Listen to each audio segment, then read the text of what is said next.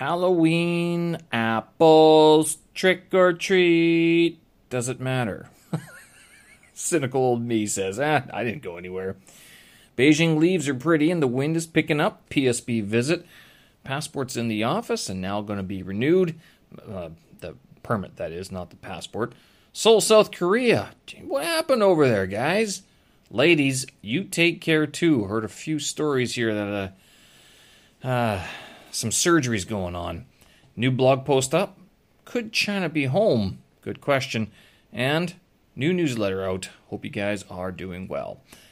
Monday, October 31st, 2022. I'm Steven Sersky. This here is my audio digest in which I yak about some of the things that are going on here in Beijing, China. And I've been here for quite a while already. 8 or 9 years, and I'm one of the holders on. I haven't left yet, despite the current situation. Although situation, I mean, to tell you the truth, if there's any situation, it hasn't changed very much, other than the COVID thing. The COVID thing's still going on, in case you guys haven't noticed. Here in China, it is still a big issue with this dynamic zero thing that they're going on about, but... yeah. Anyway, Halloween. You guys do anything? I didn't go anywhere. I stayed at home. I updated my website on the weekend. I think, did I work on Friday? I did. No, on Saturday. I worked on Saturday, and then and then also on Saturday night I was able to do more of this language vlog recording. I've started another little, conversations with Steve, targeted for the ESL market, for the ESL sort of atmosphere, inspired partially by the Delta program Delta course that I'm taking right now, but the idea being to create some sort of natural repository of English language to use in a classroom setting or for ESL learning. But I mean, that was my whole weekend. Like, I didn't go out anywhere. I know there were a few parties and stuff like that. I wasn't really afraid of getting sick or anything like that, or like getting contact traced or anything. It was just that I just haven't gone out for Halloween in a very long time. I would equate it more for kids than anything else. I think the last time I went out for Halloween was with my nieces several years ago. I mean, if I was back in Canada, I probably would go out with them, but I'm not, and I don't really... Don't know any families who are really doing the whole trick-or-treating thing here. On the compound there was, was it the school or a group of parents put together like a little sort of Halloween display that they had up for a couple hours last night, and they had the kids come over in their costumes. And I did see a few kids go to class with their Halloween costumes. But other than that, not too much. Oh, and the only other place that I saw it actually being sort of noticed was at the Maitian. Not Maitian. Maitian? Yeah, the rental agency, the leasing agency. They do up their office with Halloween ghosts and stuff like that, and the cobwebs and everything. But I don't know. It's never. It's for kids, I would say.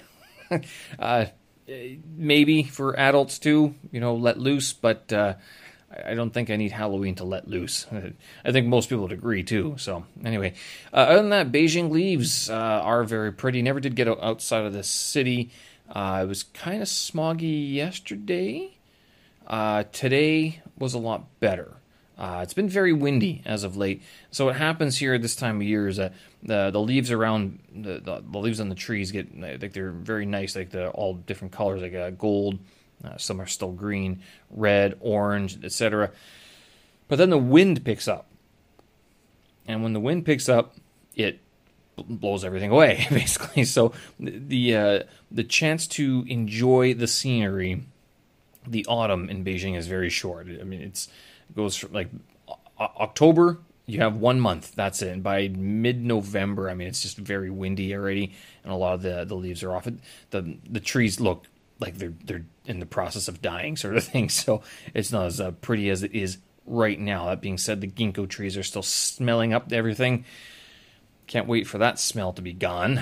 Apparently you can eat those things, but I have never tried them, and I don't know anyone who does eat them. So today's fun was going to the PSB, so I had to renew my work permit again. So this is an annual festivity that we do here in China as an expat, and you get to take your passport. First, you got to go to the company and get some pieces of paper that they print out, and they've started filling out the PSB application form, I guess, because they were tired of dealing with people who didn't know what to do.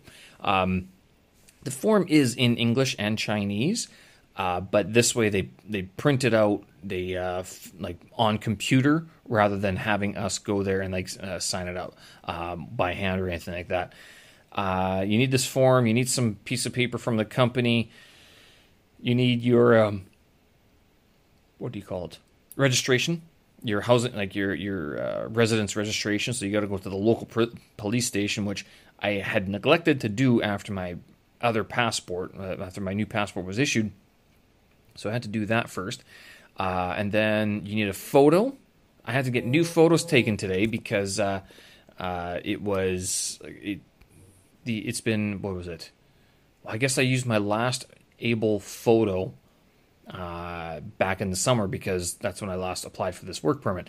But I have these 3 other photos from years ago, like from 2017, and there's actually one from February and then October, and you can see I've actually put on weight in that time. Like I guess that time it was a bit of a dip in my healthy eating. And so you can see the difference, and you can see the difference now. So I have this new picture.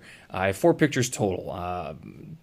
Two from 2017, one from another year, I don't know, and then this year. So I figured I was going to use them, but I'm like, you know what? I may as well just keep them. I mean, I've had them for so long. Instead of throwing away to a government bureau that's not going to really do anything with them, I'll keep them for posterity. So that's what I was going to do. Well, that's what I did anyway. So I was actually going to get a little frame for them and pop them up there or something. I don't know. We'll see. Just a little bit of sentiment. That's it. But yeah, the PSB was actually rather easy to do. And if you have to do this, just be sure that you make a reservation beforehand. And you had to. It's not bad. It's like a couple days before you want to go. You should go onto the WeChat site or the website and make the time reservation, because you can no longer just show up and walk in the building. You actually need to be pre-registered before you go. Actually, I think you still could walk in. No one was checking today. I don't know why, but I think it's still safer to say to check, make a reservation beforehand before you actually get in and going. Seoul, South Korea. Okay, so I've been to Itaewon. I lived in South Korea for a year. This was actually a little bit shocking to hear that this happened. I guess what had happened is that there was a Halloween get-together, Halloween party that just got out of hand. Like, I don't understand how this happens, though. People, they said it was from cardiac arrest. 154 people died was it yesterday, in South Korea, because the streets were crammed full of people. But what I don't understand is how can that happen, to tell you the truth? Like, this is beyond me.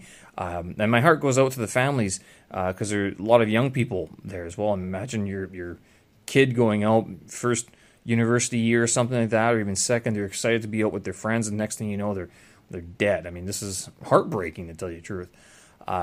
So yeah, I mean, and there was actually one in Hong Kong as well. Not a death, but Hong Kong had I guess it's like a parade or something. The streets, where they just have people out in the streets and stuff like that.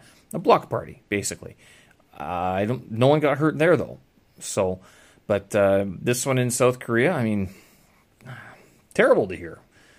Take care of each other out there, guys. I mean, wow, it's and I guess something to be said about not going to too big of a crowd or too big of event, right? Like that. But yeah, sad news to wake up to this morning. Not only that, I don't know about you guys out there. But if you're not checking in on your ladies, if you're not checking in on the women in your life, sisters, mothers, your nieces, friends, I mean, I think you should give a shout out and ask them how they're doing, because I have heard so many people going in for surgery lately. I don't know what happened. Like in the last month, none of the guys I know are having surgery. So pay. That nothing else bad happens. But I mean, just it seems like there's a global surgery going on. So there's a few people I know who had to go, not major surgery. Some of it was minor surgery, but it just seems like there's a lot of injuries happening. So shout out to the ladies. Take care of yourselves, guys out there. Make sure you're taking care of them as well. Life can be harsh sometimes, I tell you. So give your mom a hug and check in with your friends, right? Or give your mom a call. Speaking of which, I should probably do that as well. New blog post up. This one might titillate you guys a little bit. Could China be home? Good question. I say that a lot. Good question, because I do have a lot of questions. But this one, up on my website now, is a rather lengthy expose of whether or not China could ever be home, in a very long-winded way. And it's long-winded. And the reason why I made it so long, I was thinking about whether I should cut it down, but it really goes through in detail of some of the things that would make me stay, or that could that, and I don't mean just being locked down on my compound. I mean like where I consciously and stay on my own volition, sort of thing. I don't say what would make me leave, because what would make me leave, I mean, there's a variety of things that could make me leave. Not being vaccinated. If I have to leave the country, I'm not coming back, basically, right?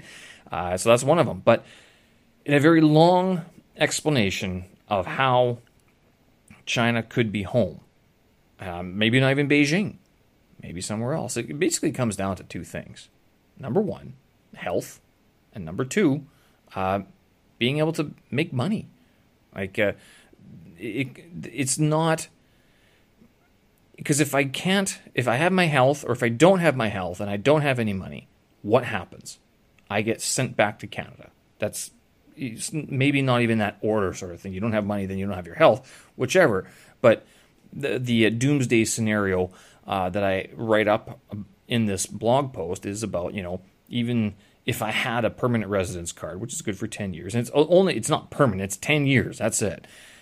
That expires. What if I still don't own an apartment, or own a home here in China, and I'm still paying rent, and if I don't have money for rent, what happens? So and then let's just say something bad happens, tragedy strikes, I'm in the hospital, can't do anything, incapacitated in some way, right? Not that I want this, I hope pay again, of course, but what if? Now in Canada, you just go to the hospital and they sort of take care of you, and it's socialized healthcare would take care of you, mostly. I mean, bare minimum, sure, but I mean, you would have a chance of survival.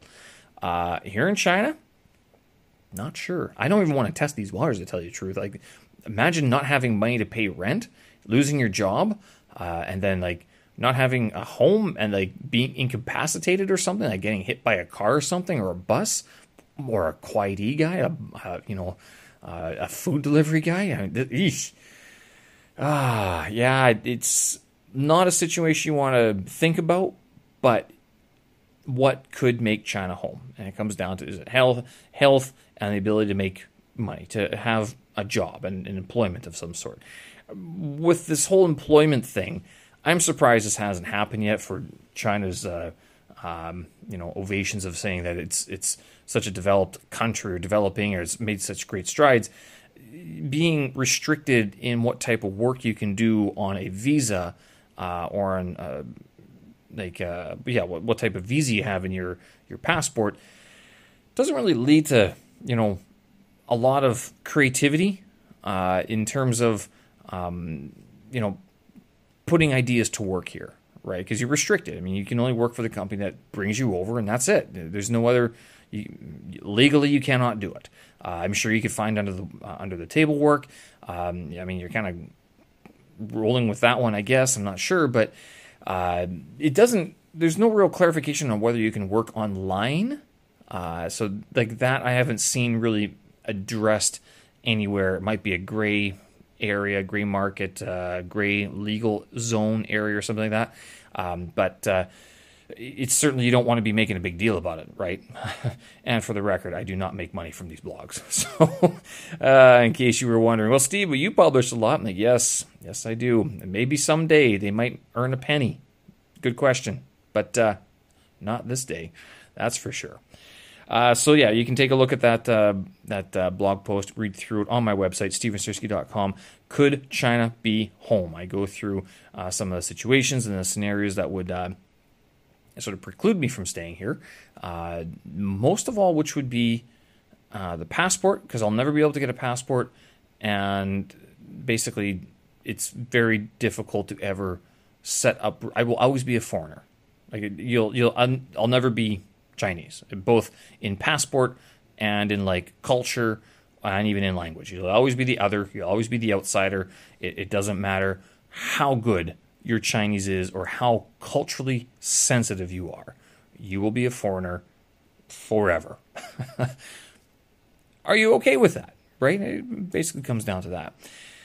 New newsletter sent out. So I have been trying this out. I have set up something here on Substack. So it's stevensersky.substack.com. You can sign up for the newsletter there. Basically, I send this out. I try to do it once a week, and it's sort of a review of all the audio blogs I've been doing. It's a lot quicker. It's just a little, hey, how's it going sort of thing, written in email fashion. It's not a formal blog post or anything. And I try to include some of the interesting tidbits from the week, some of the soundtracks that I might include with this here audio blog from time to time, and other little things that are coming up on the weekend. But yeah, it's great to, if you want to subscribe, that way you can keep in touch and you get all the information all at 1 week. Or if you've already subscribed to this podcast, that's great, awesome, thanks. I actually don't know how many people have subscribed to this thing, to tell you the truth. No idea. I don't even know how to check it. I'm such a Luddite with some of this technology stuff. I've been learning how to live stream and like how to post and everything, but subscriptions, no idea. No. And I don't really seek them out, to tell you the truth, because, well, number one, I'm kind of busy just creating stuff all the time, and I don't really pay attention to it too much. And number two, I mean, there's no real, I don't have any sponsors, so it's like there's no real need to keep track of a lot of that. Now, got a gift for you. Halloween treat. Halloween, not a trick. It's definitely a treat. I had some time today, and instead of doing my Delta work, I was like, well, what else could I do? I could create something instead. Sure, let's do that. Why don't I? What would be a very Halloween-y thing to do? Well, time to read some Edgar Allan Poe. So, if you got the time, you got the inclination, I sat down today to read The Black Cat by Edgar Allan Poe. I'm going to put that at the end of this episode, so once this episode's done, stay tuned, because I read Edgar Allan Poe's The Black Cat. And I'd be willing to hear some feedback on this one, because I've read this story a couple times, and I think I give it a very modern reading. Not like I don't change it too much, like with my voice, or like I don't change the wording, but I do think that the way that I read it would be very different from how someone else would read it, and I did have to be very conscious of not reading it like it was for an ESL class, which is what I've kind of been doing as of late, but rather than just reading it as a story, sort of like the ghastly story confession that it is. So I'm going to leave it there. All right, stay tuned. The Black Cat by Edgar Allan Poe, as read by me, follows this episode. Everything else, show notes, tracks, and vids, and everything else up on my website, stevensersky.com. Hope you guys are doing well. Hope you had a good weekend. Happy Halloween, and please take care out there. Give your mother a hug, give your mother a call, check in with your friends and see how they're doing. All right, folks, thanks for listening. I appreciate it. We will talk again. Bye-bye. The Black Cat by Edgar Allan Poe. Read by Stephen Sersky. For the most wild yet homely narrative which I am about to pen, I neither expect nor solicit belief. Mad indeed would I be to expect it, in a case where my very senses reject their own evidence. Yet mad I am not, and very surely do I not dream. But tomorrow I die, and today I would unburthen my soul. My immediate purpose is to place before the world, plainly, succinctly, and without comment, a series of mere household events. In their consequences, these events have terrified, have tortured, have destroyed me. Yet I will not attempt to expound them. To me, they have presented little but horror. To many, they will seem less terrible than Baroque's. Hereafter, perhaps some intellect may be found which will reduce my phantasm to the commonplace, some intellect more calm, more logical, and far less excitable than my own, which will perceive, in the circumstances I detail with awe, nothing more than an ordinary succession of very natural causes and effects. From my infancy, I was noted for the docility and humanity of my disposition. My tenderness of heart was even so conspicuous as to make me the jest of my companions. I was especially fond of animals, and was indulged by my parents with a great variety of pets. With these I spent most of my time, and never was so happy as when feeding and caressing them. This peculiarity of character grew with my growth, and in my manhood I derived from it one of my principal sources of pleasure. To those who have cherished an affection for a faithful and sagacious dog, I need hardly be at the trouble of explaining the nature or the intensity of the gratification thus derivable. There is something in the unselfish and self-sacrificing love of a brute, which goes directly to the heart of him who has had the frequent occasion to test the paltry friendship and gossamer fidelity of mere man. I married early, and was happy to find in my wife a disposition not uncongenial with my own. Observing my partiality for domestic pets, she lost no opportunity of procuring those of the most agreeable kind. We had birds, goldfish, a fine dog, rabbits, a small monkey, and a cat. This latter was a remarkably large and beautiful animal, entirely black, and sagacious to an astonishing degree. In speaking of his intelligence, my wife, who at heart was not a little tinctured with superstition, made frequent allusion to the ancient popular notion which regarded all black cats as witches in disguise. Not that she was ever serious upon this point, and I mention the matter at all for no better reason than that it happens, just now, to be remembered. Pluto, this was the cat's name, was my favorite pet and playmate. I alone fed him, and he attended me wherever I went about the house. It was even with difficulty that I could prevent him from following me through the streets. Our friendship lasted, in this manner, for several years, during which my general temperament and character, through the instrumentality of the fiend intemperance, had, I blush to confess it, experienced a radical alteration for the worse. I grew day by day more moody, more irritable, more regardless of the feelings of others. I suffered myself to use intemperate language to my wife. At length, I even offered her personal violence. My pets, of course, were made to feel the change in my disposition. I not only neglected, but ill-used them. For Pluto, however, I still retained sufficient regard to restrain me from maltreating him, as I made no scruple of maltreating the rabbits, the monkey, or even the dog, when, by accident or through affection, they came in my way. But my disease grew upon me, for what disease is like alcohol? And at length, even Pluto, who was now becoming old, and consequently somewhat peevish, Even Pluto began to experience the effects of my ill temper. One night, returning home, much intoxicated, from one of my haunts about town, I fancied that the cat avoided my presence. I seized him, when, in his fright at my violence, he inflicted a slight wound upon my hand with his teeth. The fury of a demon instantly possessed me. I knew myself no longer. My original soul seemed at once to take its flight from my body, and a more than fiendish malevolence, gin-nurtured, thrilled every fibre of my frame. I took from my waistcoat pocket a penknife, opened it, grasped the poor beast by the throat, and deliberately cut one of its eyes from the socket. I blush, I burn, I shudder, while I pen the damnable atrocity.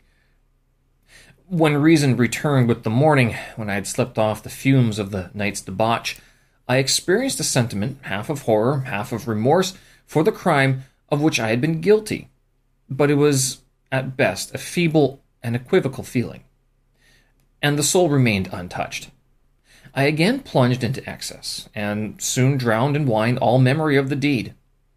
In the meantime, the cat slowly recovered. The socket of the lost eye presented, it is true, a frightful appearance, but he no longer appeared to suffer any pain. He went about the house as usual, but, as might be expected, fled in extreme terror at my approach.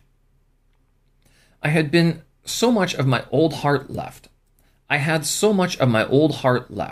as to be at first grieved by this evident dislike on the part of a creature which had once so loved me. But this feeling soon gave place to irritation, and then came, as if to my final and irrevocable overthrow, the spirit of perverseness. Of this spirit philosophy takes no account, yet I am not more sure that my soul lives than I am that perverseness is one of the primitive impulses of the human heart, one of the indivisible primary faculties or sentiments which give direction to the character of man. Who has not 100 times found himself committing a vile or a silly action for no other reason than because he knows he should not? Have we not a perpetual inclination in the teeth of our best judgment to violate that which is law, merely because we understand it to be such? The spirit of perverseness, I say, came to my final overthrow. It was this unfathomable longing of the soul to vex itself, to offer violence to its own nature, to do wrong for the wrong's sake only, that urged me to continue and finally consummate the injury I had inflicted upon the unoffending brute. One morning, in cool blood, I slipped a noose about its neck and hung it to the limb of a tree, hung it with the tears streaming from my eyes, and with the bitterest remorse at my heart, hung it because I knew that it had loved me, and because I felt it had given me no reason of offense. Hung it because I knew that in so doing I was committing a sin, a deadly sin that would so jeopardize my immortal soul as to place it, if such a thing were possible, even beyond the reach of the infinite mercy of the most merciful and most terrible God. On the night of the day on which this cruel deed was done, I was aroused from sleep by the cry of fire. The curtains of my bed were in flames. The whole house was blazing. It was with great difficulty that my wife, a servant, and myself made our escape from the conflagration. The destruction was complete. My entire worldly wealth was swallowed up, and I resigned myself thenceforward to despair. I am above the weakness of seeking to establish a sequence of cause and effect between the disaster and the atrocity, but I am detailing a chain of facts, and I wish not to leave even a possible link imperfect.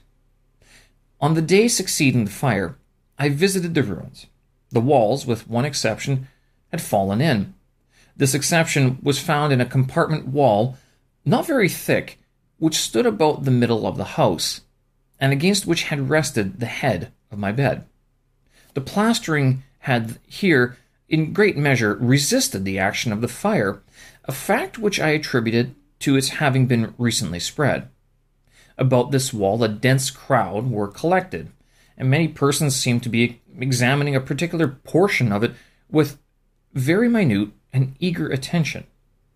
The words strange, singular, and other similar expressions excited my curiosity. I approached and saw, as if graven in bas relief upon the white surface, the figure of a gigantic cat.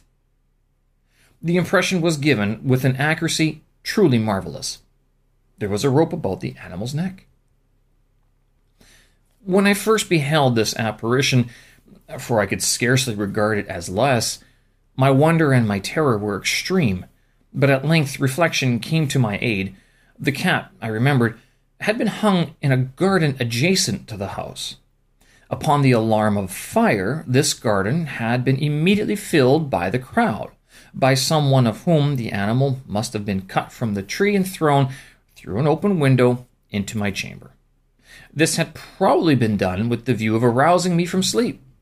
The falling of other walls had compressed the victim of my cruelty into the substance of the freshly spread plaster, the lime of which, with the flames and the ammonia from the carcass, had then accomplished the portraiture as I saw it. Although I thus readily accounted to my reason, if not altogether to my conscience, for the startling fact just detailed, it did not the less fail to make a deep impression upon my fancy.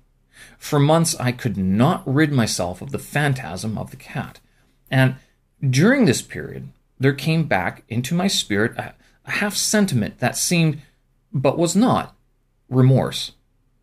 I went so far as to regret the loss of the animal, and to look about me among the vile haunts which I now habitually frequented, for another pet of the same species and of similar appearance with which to supply its place. One night, as I sat half stupefied in a den of more than infamy, my attention was suddenly drawn to some black object, reposing upon the head of one of the immense hogsheads of gin, or of rum, which constituted the chief furniture of the apartment. I had been looking steadily at the top of this hogshead for some minutes, and what now caused me surprise was the fact that I had not sooner perceived the object thereupon. I approached it, and touched it with my hand. It was a black cat, a very large one, fully as large as Pluto, and closely resembling him in every respect but one. Pluto had not a white hair upon any portion of his body, but this cat had a large, although indefinite, splotch of white, covering nearly the whole region of the breast. Upon my touching him, he immediately arose, purred loudly, rubbed against my hand, and appeared delighted with my notice. This, then, was the very creature of which I was in search. I at once offered to purchase it of the landlord, but this person had made no claim to it, knew nothing of it, had never seen it before. I continued my caresses, and when I prepared to go home, the animal evinced a disposition to accompany me. I permitted it to do so, occasionally stooping and patting it as I proceeded. When it reached the house, it domesticated itself at once, and became immediately a great favorite with my wife.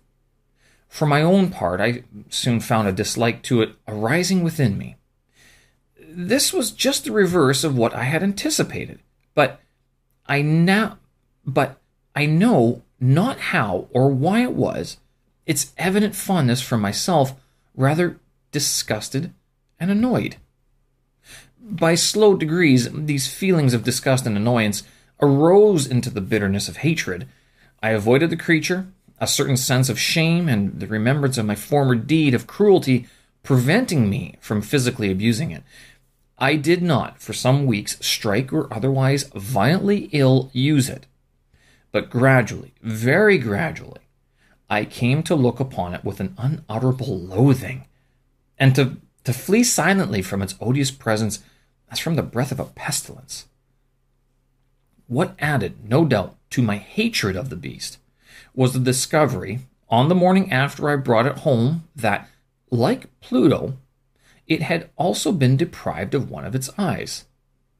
This circumstance, however, only endeared it to my wife, who, as I have already said, possessed in a high degree that humanity of feeling which had once been my distinguishing trait, and the source of many of my simplest and purest pleasures.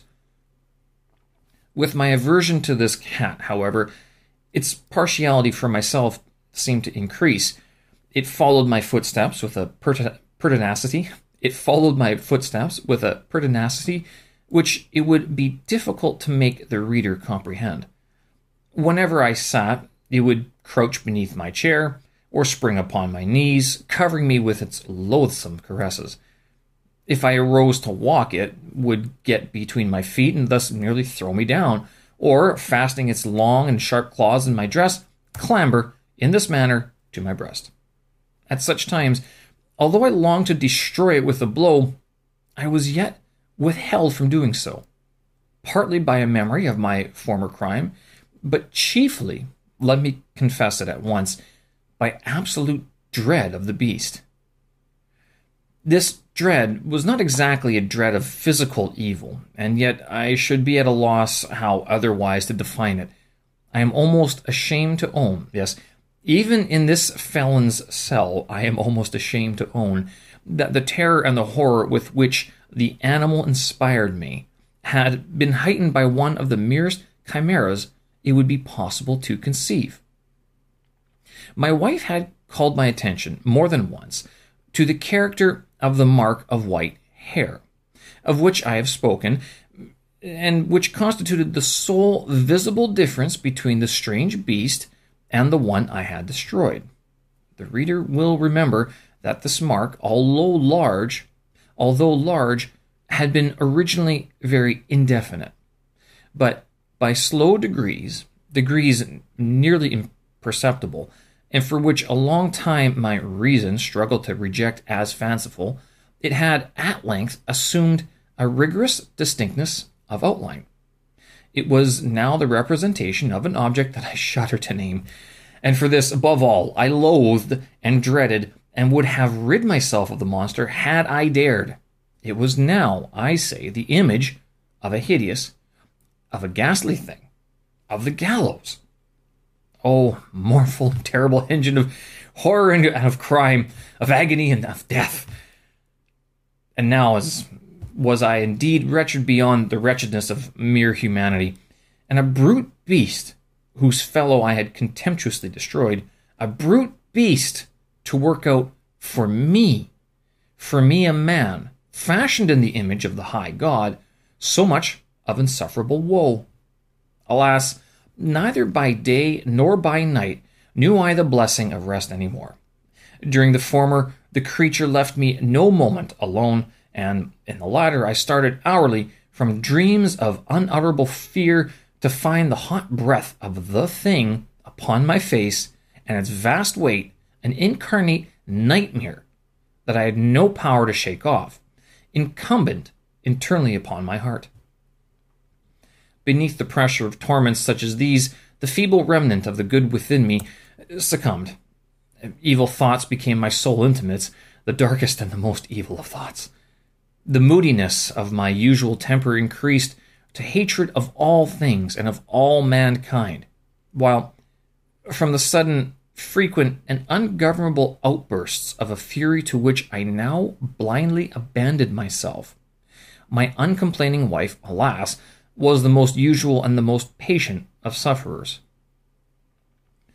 One day she accompanied me, upon some household errand, into the cellar of the old building which our poverty compelled us to inhabit. The cat followed me down the steep stairs, and, nearly throwing me headlong, exasperated me to madness. Uplifting an act and forgetting, in my wrath, the childish dread which had hitherto stayed my hand, I aimed a blow at the animal, which, of course, would have proved instantly fatal had it descended as I wished. But this blow was arrested by the hand of my wife. Goaded by the interference, Into a rage more than demoniacal,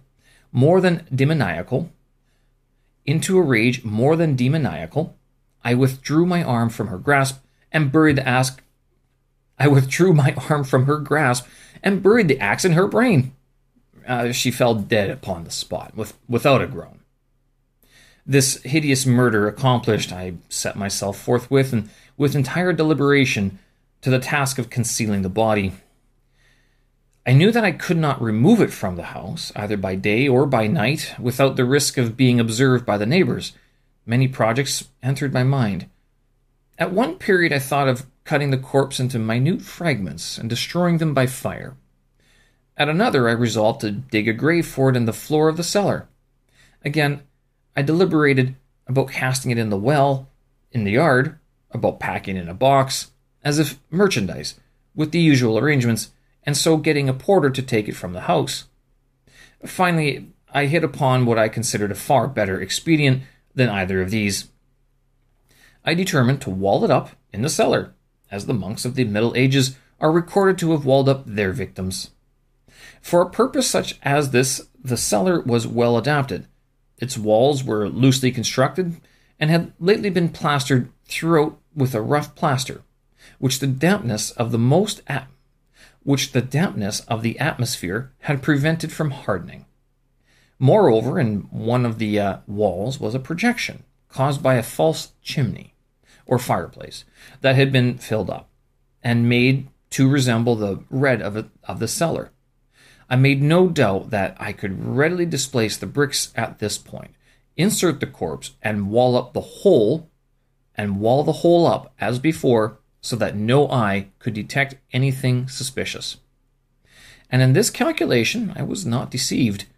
By means of a crowbar I easily dislodged the bricks, and having carefully deposited the body against the inner wall, I propped it in that position, while with little trouble I relaid the whole structure as it originally stood. Having procured mortar, sand, and hair with every possible precaution, I prepared a plaster which could not be distinguished from the old, and with this I very carefully went over the new brickwork. When I had finished, I felt satisfied that all was right. The wall did not present the slightest appearance of having been disturbed. The rubbish on the floor was picked up with the minutest care. I looked around triumphantly and said to myself, "Here at last, then, my labor has not been in vain." My next step was to look for the beast which had been the cause of so much wretchedness, for I had at length firmly resolved to put it to death. Had I been able to meet with it at the moment, there could have been no doubt of its fate, but it appeared that the crafty animal had been alarmed at the violence of my previous anger, and forbore to present itself in my present mood. It is impossible to describe or to imagine the blissful sense of relief which the absence of the detested creature occasioned in my bosom. It did not make its appearance during the night, and thus for one night at least, since its introduction into the house, I soundly and tranquilly slept. I slept even with the burden of murder upon my soul. The second and the third day passed, and still my tormentor came not. Once again I breathed as a free man. The monster, in terror, had fled the premises forever. I should behold it no more. My happiness was supreme. The guilt of my dark deed disturbed me but little. Some few inquiries had been made, but these had been readily answered. Even a search had been instituted, but of course nothing was to be discovered. I looked upon my future felicity as secured. Upon the fourth day of the assassination, a party of the police came, very unexpectedly, into the house and proceeded again to make rigorous investigation of the premises. Secure, however, in the inscrutability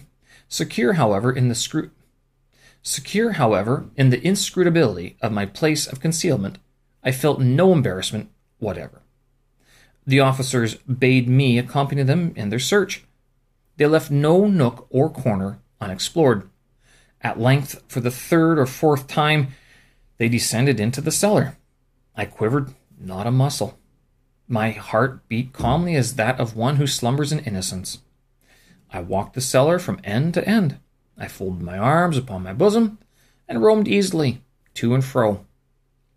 The police were thoroughly satisfied and prepared to depart. The glee at my heart was too strong to be restrained. I burned to say, if but one word, by way of triumph, to render doubly sure their assurance of my guiltlessness. "Gentlemen," I said at last, as the party ascended the steps, "I delight to have allayed your suspicions. I wish you all health and a little more courtesy. By the by, gentlemen, this is a very well-constructed house." In the rabid desire to say something easily, I scarcely knew what I uttered at all. "I may say an excellently well-constructed house. These walls— are you going, gentlemen? These walls are solidly put together." And here, through the mere frenzy of bravado, I rapped heavily with a cane which I held in my hand upon that very portion of the brickwork behind which stood the corpse of my wife of my bosom. But may God shield and deliver me from the fangs of the arch-fiend! No sooner had the reverberation of my blow sunk into silence than I was answered by a voice from within the tomb, by a cry, at first muffled and broken, like the sobbing of a child, and then quickly swelling into one long, loud, and continuous scream, utterly anomalous and inhuman, a howl, a wailing shriek, half of horror and half of triumph, such as might have arisen only out of hell, conjointly from the throats of the damned in their agony and the demons that exult in the damnation. Of my own thoughts it is folly to speak. Swooning, I staggered to the opposite wall. For one instant the party upon the stairs remained motionless, through extremity of terror and awe. In the next, a dozen stout arms were toiling at the wall. It fell bodily. The corpse, already greatly decayed and clotted with gore, stood erect before the eyes of the spectators. Upon its head, with red extended mouth and solitary eye of fire, sat the hideous beast whose craft had seduced me into murder, and whose informing voice had consigned me to the hangman. I had walled the monster up within the tomb. There we go. That is The Black Cat by Edgar Allan Poe, as read by me, Stephen Sersky.